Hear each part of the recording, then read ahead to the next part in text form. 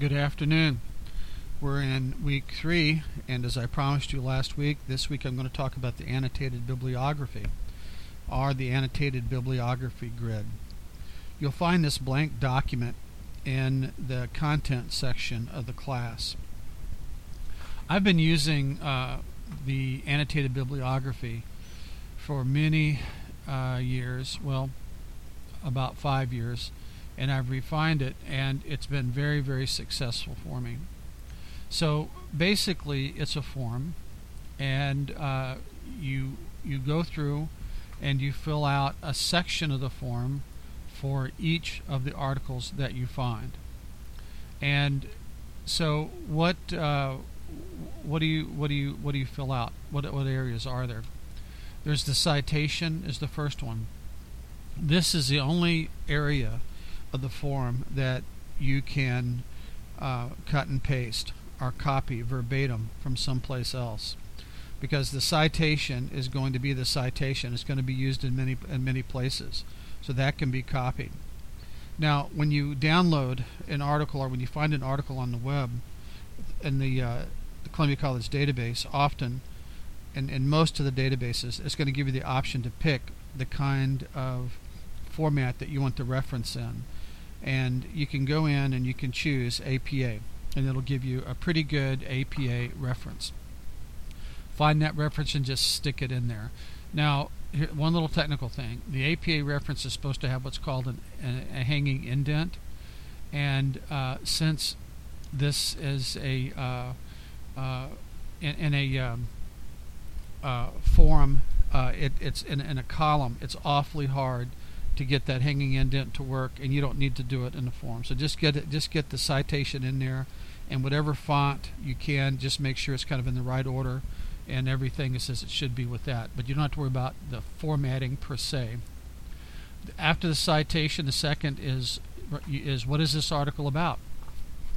That's simply you telling me in your own words, don't copy from someplace else, what is this article about? What do you think the article's about? You're as good a judge as the next person. One of the things that we're trying to do in this class is to get you to the point where you can read, where you can find, first of all, you can find articles at this high college level, and then you can read them and understand them, and then communicate that understanding to somebody else. So I want you to tell me what the article's about. Don't go in there and cut and paste and tell me in somebody else's words. Your words. Use your words. Why was the research performed? Oftentimes they'll tell you, but you may have to apply some critical thinking to figure it out. So you may have to, you may be told right out, this is why the research was performed, or you may have to kind of connect the dots or figure it out yourself. Doesn't matter. If it doesn't tell you directly, you give me your best shot of why you think this research was performed. Findings. What did they find out? So they did this research. What did they find out?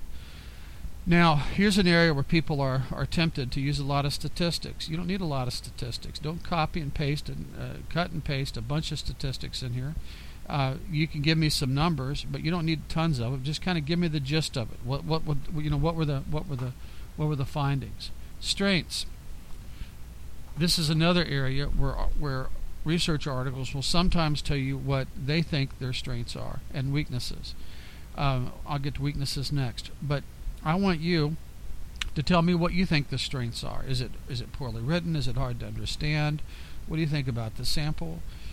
Use what you've learned in the class. Use your own critical thinking that you're starting to acquire and you're starting to hone, and as a college student in this thing we call higher education. And you tell me what you think the strengths are. Weaknesses, the same thing, just the opposite. In your own words, say what you think the weaknesses are. Now we come to the last item, which is implications for practice. And this is kind of what I call sometimes the so what section. All right, so we have this research. Very nice. Okay, but so what? What can we use it for? What's the practical use of this research? And that's kind of it for that. You put your name on it in the class. Now, Copy and paste. You need 5 articles, so you're going to need to copy and paste that in the Word document 5 times, and then you're going to fill out one of these sections 5 times for each of the articles that you find. Now, I will tell you, usually, unless you're an unusually good writer and you can write very succinctly, more is usually better. If you do it right, guess what?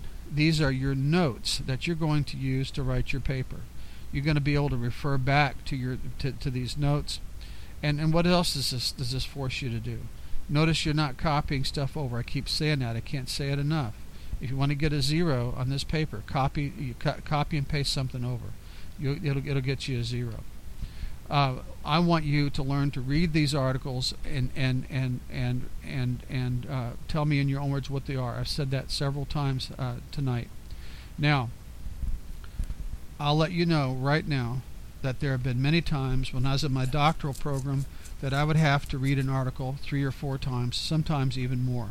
I remember one article was so difficult to understand that I actually had to make a diagram. I had to draw a diagram to figure out the article and what it had to say. So you may have to read the article more than once, and you need to sit down before you write a paper. I'm on kind of a crusade for this. Is that I want students, and including my own kids, argue with my own kids about this and preach it to them, is before you write a paper, read the sources first. And that's what I'm making you do here. So read your sources, let the sources say what they have to say, understand the sources on their own terms as you interpret it, and then you're going to be ready to write your paper. So that's the annotated bibliography. It's the second step, and it gets us one step closer to the final step, which is writing that final paper. As always, it's a pleasure to have you in the class. I think that the last 2 weeks, we're in week 3, the last 2 weeks have went very well, and I've been very, very, very pleased with the student attitude and response. And I've had unusually high participation, and less. I always get these mystery students, the students that show up for some reason and never do much in the class, but that doesn't seem to be happening so much with rare occasion this 8 weeks. Again, to reiterate, don't copy and paste stuff into this annotated bibliography. Use the forum. Don't freelance it. Every now and then I'll get someone that'll kind of like write they'll freelance and write in their own words what they think the article says. I don't want that. I want you to use the format that I provide you.